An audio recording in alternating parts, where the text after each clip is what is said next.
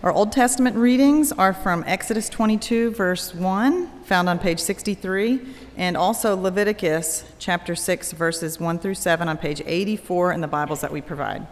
So starting in Exodus 22, if a man steals an ox or a sheep and kills it or sells it, he shall repay 5 oxen for an ox and 4 sheep for a sheep. Moving over to Leviticus. The Lord spoke to Moses, saying, if anyone sins and commits a breach of faith against the Lord by deceiving his neighbor in a matter of deposit or security, or through robbery, or if he has oppressed his neighbor, or has found something lost and lied about it, swearing falsely in any of all the things that people do and sin thereby, if he has sinned and has realized his guilt and will restore what he took by robbery, or what he got by oppression, or the deposit that was committed to him, or the lost thing that he found, or anything about which he has sworn falsely, he shall restore it in full, and shall add a 5th to it, and give it to him to whom it belongs on the day he realizes his guilt. And he shall bring to the priest as his compensation to the Lord a ram without blemish out of the flock, or its equivalent for a guilt offering. And the priest shall make atonement for him before the Lord, and he shall be forgiven for any of the things that one may do and thereby become guilty. This is the word of the Lord.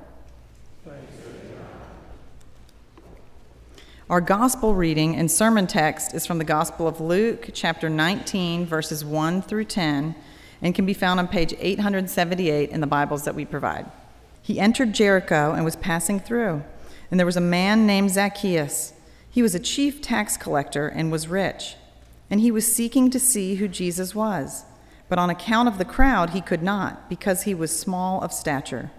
So he ran on ahead and climbed up into a sycamore tree to see him, for he was about to pass that way. And when Jesus came to the place, he looked up and said to him, Zacchaeus, hurry and come down, for I must stay at your house today. So he hurried and came down and received him joyfully. And when they saw it, they all grumbled. He has gone in to be the guest of a man who is a sinner. And Zacchaeus stood and said to the Lord, Behold, Lord, the half of my goods I give to the poor. And if I have defrauded anyone of anything, I restore it 4-fold. And Jesus said to him, Today salvation has come to this house, since he also is a son of Abraham. For the Son of Man came to seek and to save the lost. This is the word of the Lord.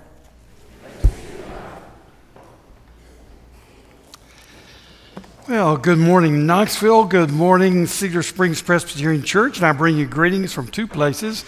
Your friends in Memphis at Second Presbyterian Church, and your friends in Birmingham at Covenant Presbyterian Church. You know, you've got friends everywhere. I found that out already as I've visited with several of you over the past weeks with your children or your relatives or your friends in either Memphis or Birmingham. We're kind of one big family, if you haven't noticed, and it's good to be with this branch of the family again today. We've been studying some very interesting encounters of the Lord Jesus Christ with a variety of people. The ones that we've studied up until now have been those who are the broken people. We could say the poor people of the land. Think about the first story that we studied where Jesus delivered the Gadarene demoniac of his hundreds of demons, a poor man living out without clothes in the graveyard. And then we looked at a paralytic, a poor man who couldn't work, who couldn't take care of himself. It was his 4 friends who got him to the Lord Jesus. And then we looked how Jesus aggressively crossed the gender line of his own day and showed great mercy toward women, particularly some poor women. A woman who had a flow of blood and had gone to the doctors and spent her entire estate on it. She was poor now and also unhealthy. And a woman who was at the well. She was the wrong kind of a woman. She was a Samaritan woman with a bad reputation. And Jesus spoke to her and led her to living water. And you've studied the text of the sinful woman in Luke chapter 7 who anointed Jesus' feet with the tears and with her hair. And then the famous story, the non-canonical story in John chapter 7 of the woman caught in adultery and how Jesus carefully and tenderly loved her. So we have seen Jesus' relationship to the poor, and you can't help but notice in the gospel, if you read it regularly, how the poor loved him. They followed him in great mobs, and he loved them. There seemed to be a special relationship with Jesus and the poor, and to this day, the demands upon Christian people to be sure that there's social justice, there's economic justice and racial justice coming out of the heart of the Lord Jesus Christ. If we're to walk in his sandals, we are a people who care about the poor and the marginalized and those who are oppressed. But the question before us today is, what does he think of wealthy sinners? and who are the wealthy? Well, as I think I've mentioned previously here this month, we're the wealthy. If you live on the poverty line in the United States of America, you're in the top 10% of wage earners in the world. If you make $50,000, you're in the top 1% of wage earners in the world. It's a very poor world in which we live, and we're the wealthy. In fact, we live in the wealthiest nation in the history of humankind. This is where we live. We're comfortable. We're well fed. You can tell from looking at me. We have the privileges of education and so much comfort that it almost overwhelms us. How does Jesus relate to folks like us? This text is wonderfully encouraging to people at Cedar Springs Presbyterian, Covenant Presbyterian, Second Presbyterian, people who in the eyes of the world would be the wealthy, the top 1% of the world. And I want you to notice in the text, first of all, how the wealthy relate to Jesus. And secondly, I want us to notice when we get to verse 5 and following, how Jesus relates to the wealthy. It's really encouraging and very important for us to see it. Now, first of all, let's notice how the wealthy relate to Jesus in verses 1 through 4. Why do I say the wealthy? Well, you get it in the text. Zacchaeus was, the text says, a rich man. He probably wasn't as rich as you are, but he was a rich man in his own day. Furthermore, the text tells us that he was a chief tax collector. Now, we've run into tax collectors before in the gospel accounts. Levi himself, his other name was Matthew, the author of the first gospel in your New Testament. He was a tax collector. But this is the only place in the text where you have a chief tax collector. So this man kind of like a pyramid scheme, if you will. He had other tax collectors under him. Now, a tax collector was one who would bid with the government, and the highest bidder would get the job. So if I say to the government, the Roman government, I'll raise $10,000 here, then it's my job to go get it out of you. So I'm extorting, I'm cajoling, I'm threatening, I'm throwing people in prison, I'm doing whatever I can to get $12,000 so I can make $2,000 out of it. That's how tax collectors worked. And Zacchaeus had a whole staff of them. And the reason was he lived in Jericho. Now, Jericho, you'll remember from the Old Testament, was a cursed city. Because when Joshua came in with the people, they destroyed Jericho and a curse was upon it. It was never to be rebuilt, but it was. So Jesus goes into a cursed city, and there he finds the chief tax collector. And it was a wealthy city because it was a trade route from the east. And it was very active economically, so a chief tax collector would have made a lot of money. Tim Keller says his first rule of Christian business people is this. Rule number 1, don't be a schmuck. Pretty good rule. Zacchaeus was a schmuck. He took advantage of his own people and extorted taxes out of them in order to fund the oppressive Roman government over the Jews. He was despised. He was shunned. Nobody wanted anything to do with him. And you can almost see him. He was a wee little man, but he had a lot of money. He probably dressed more fabulously than anybody else in the neighborhood. And this is where Jesus went. And what you see in these first 4 verses is this primary truth, and that is needy, wealthy people desperately need Jesus. Needy, wealthy people desperately need Jesus. Wealthy people are needy. And that's what we see in Zacchaeus' life.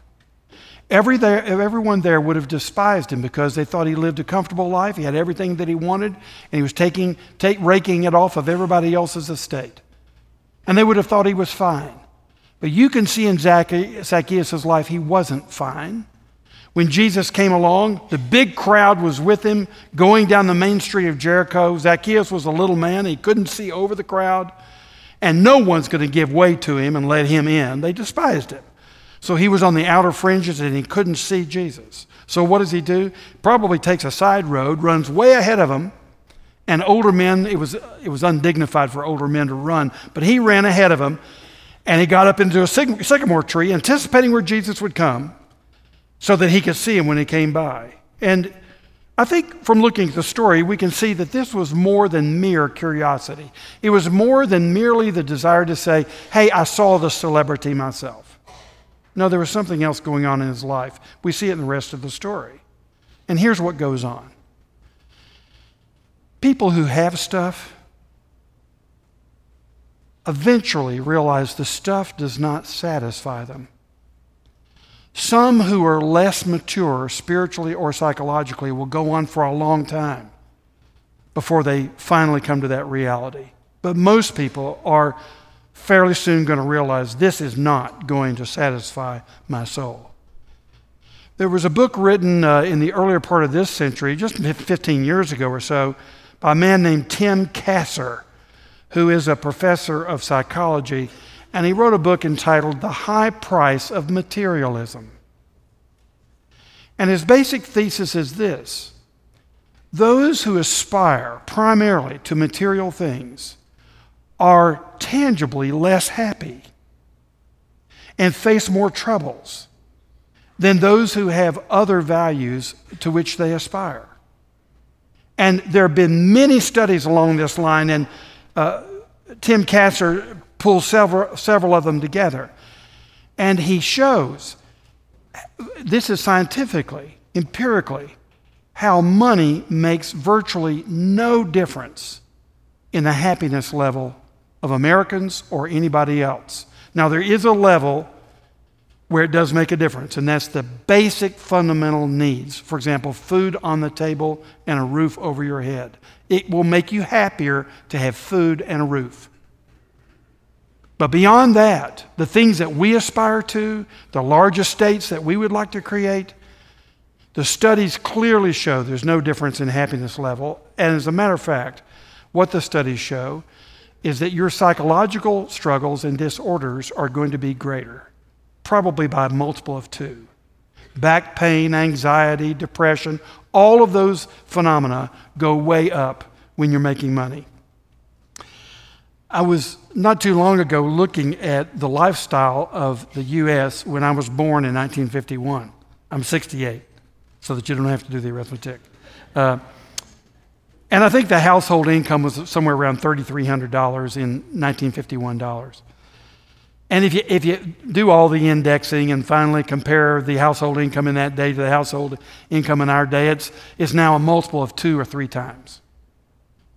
So we're in real dollars, constant dollars, making about twice as much in our households, maybe 3 times as much as we were in 1951. And then I started to think, well, what's the difference in the happiness in the families I knew in 1951 and the ones that I get to know now? And frankly, I think they were a lot happier 68 years ago. And the studies show it. The divorce rates have tripled. The suicide rates have quadrupled. The disorders have just magnified with all of the comfort, education, material possessions that we have acquired over the past 68 years. You would think somebody would take notice. There's a reality here. There's a truth in here. There's something real to be considered. That is, watch out to what you aspire. Tim Kasser goes on to show that once you start making money, what happens is you want to make more. It's not making you happier, but you intuitively just want to make more. So his studies show if you're making $35,000 a year, you would say, if I made 60, I think I'd be happy. If you make 60, the studies show you're not happy. until you make 100. If you make 100, you're typically going to say, I don't think I'd really be comfortable until I made 250. Now, that's what the studies show. So there's this, what happens is you get more stuff and have more privileges, and your appetite just grows beyond it. It's your appetite, if you're devoted to this, your appetite will always be larger than your reality. It's a sad, toxic story. And down deep underneath, we know something's wrong. Every wealthy person here knows it. You may not have been to church for months, and you've been seeking other things in your life. You know it, and that's the reason you're here. Just like Zacchaeus. You know there's something else, and you want to search it out. After Tim Kasser wrote his book in 2008, Madeline Levine, who is a Californian clinical psychologist, wrote a book called The Price of Privilege. Her study was focused not on the adults who were making all the money.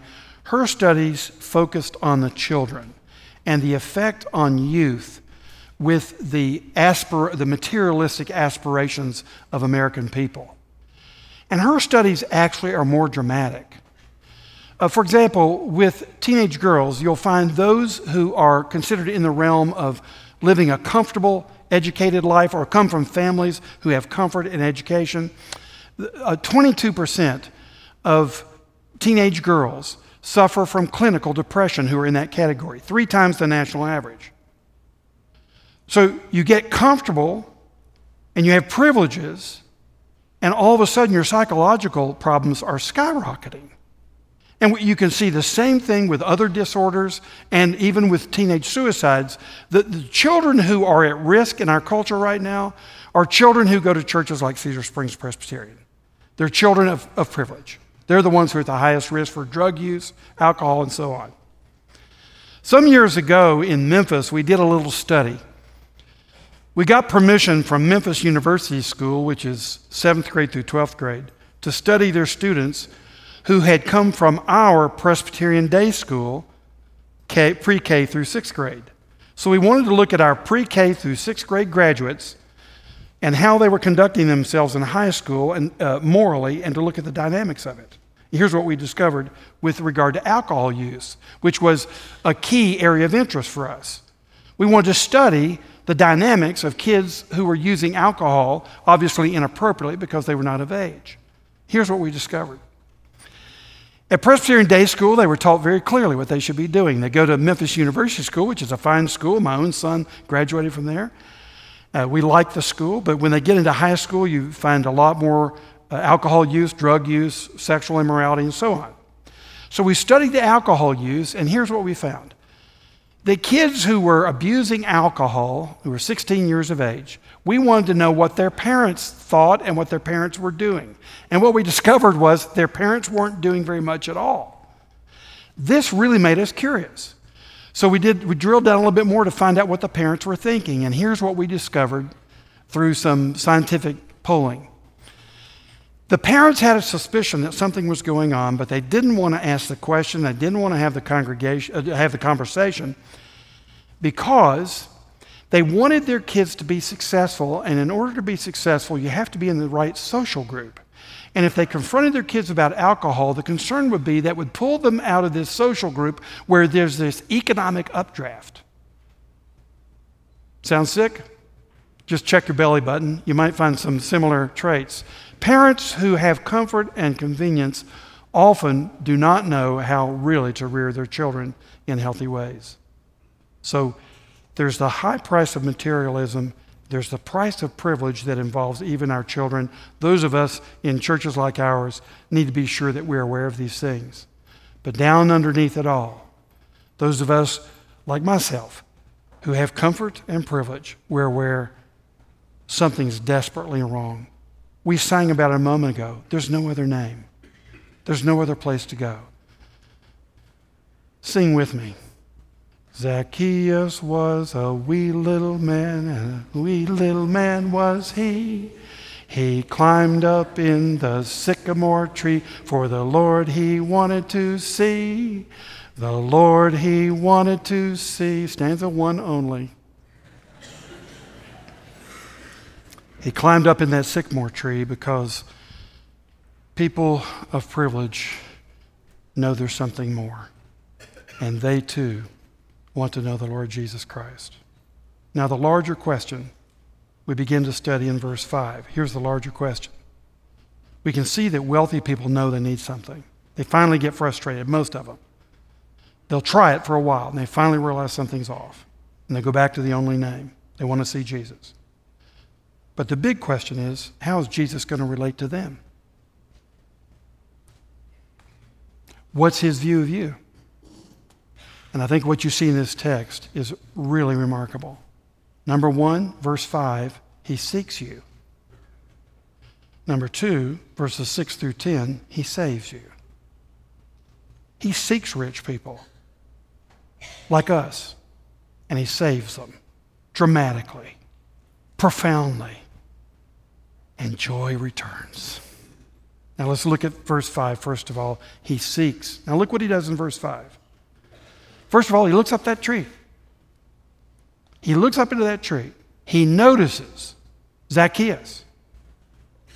You know, I don't know if you're like me, but when I first started going to church as an unbeliever, every once in a while, maybe once a year or so, I sat in the back, came late, and left early.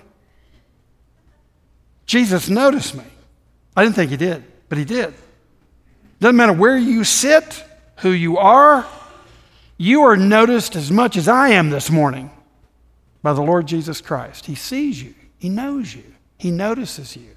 Secondly, look at verse 5. He speaks to you. In fact, he calls you by name. He knows you far more than you think. I always tell 20-somethings who have graduated from college, I have a lecture I do for them on how to live your 20s. 3 big things. You'll have to invite me back. 3 big things. But I tell them this. I say, the problem with 20s is they think that nobody notices them. Do you realize that we 68-year-olds are looking for 20-somethings all the time? We're trying to find out who really has character, who really has a work ethic, who really is out there to serve other people. We're scouting, we're trolling all the time for 20-year-olds. You think you're not noticed? We know who you are. We got our eyes on you. Well, some of you think that Jesus doesn't know. You're sitting up there in that sycamore tree, and you think you're just observing from the observation tower, and he called you by name. He's known you were there the whole time. He had his eye on you. So notice that Jesus notices him, and notice that he speaks to him. Now, thirdly, look at verse 5 again. See what he says. Zacchaeus, you come down out of that tree. He invites him. Jesus invites Zacchaeus. He calls him to come to him. And he's doing the same thing with you today.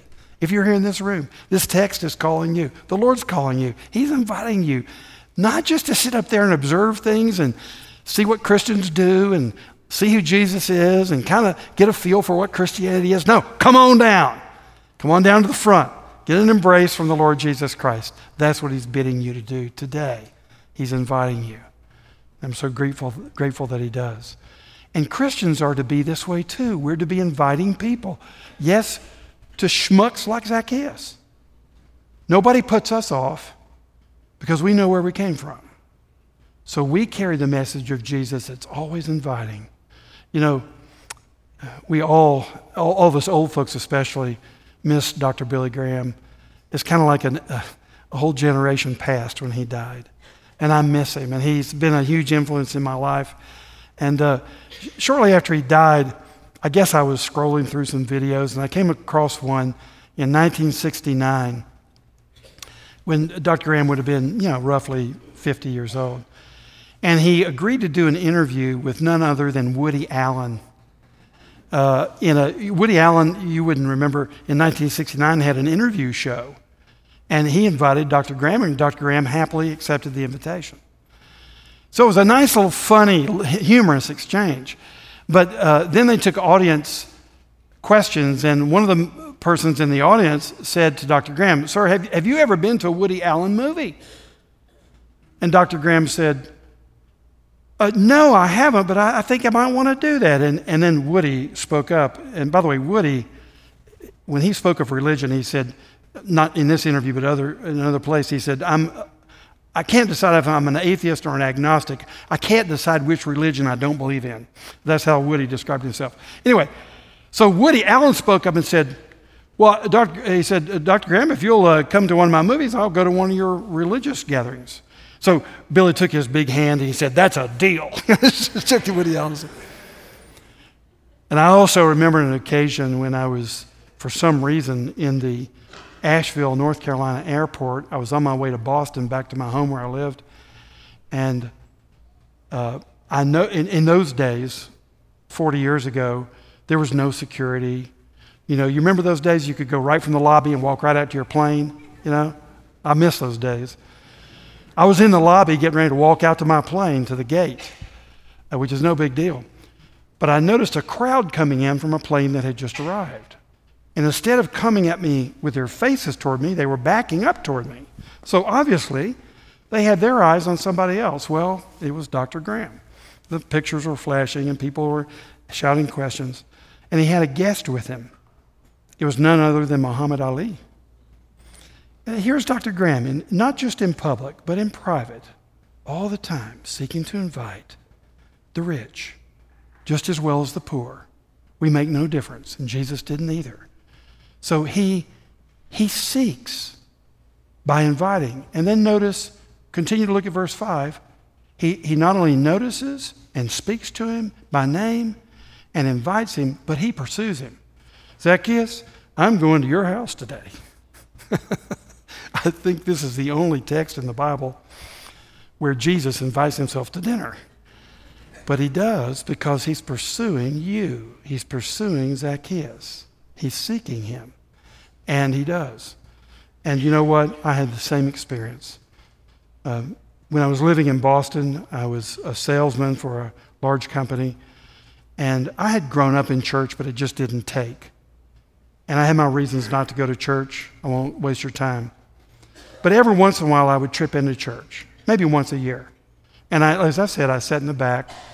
I came late and left early. Came during the first hymn, left during the last hymn, because I didn't want to talk to you folks.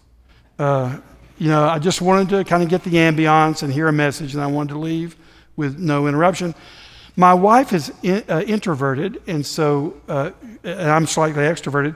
So she said to me as we were leaving early, she said, sweetie, I'll just go on out to the car. Do you mind picking up Drew, our oldest and at that time only child, in the nursery? And I said, sure, sweetie, go on. So I went down to the nursery. And in 1976, I still remember it, there was a Dutch door there. The bottom half was closed, top half was open, you know. And there was a man keeping the nursery. That was unusual in 1976. He was an elder. And the reason his name is easy to remember, his name was Fred, but his name was, he had a name tag right here, Fred Elder. That was his name, Fred Elder. So Fred was keeping the nursery. Now, what I didn't know, I was a salesman for my company. I didn't know that Fred was a salesman for his company. Okay, that's just background. So I get to the door, I say, Fred, thank you so much for keeping Drew in the nursery this morning. We really appreciate it. He's the one right over there, I think, in the corner. If you hand him over, we'll be on our way. Thanks a ton. And Fred said, did you hear that we have a coffee hour this morning? I said, yeah, Fred, I heard about that upstairs, but I said, here's the problem. Drew really has to have lunch right away, and it's lunchtime, so I better take him home and feed him lunch. Fred said, I'd be glad to feed him.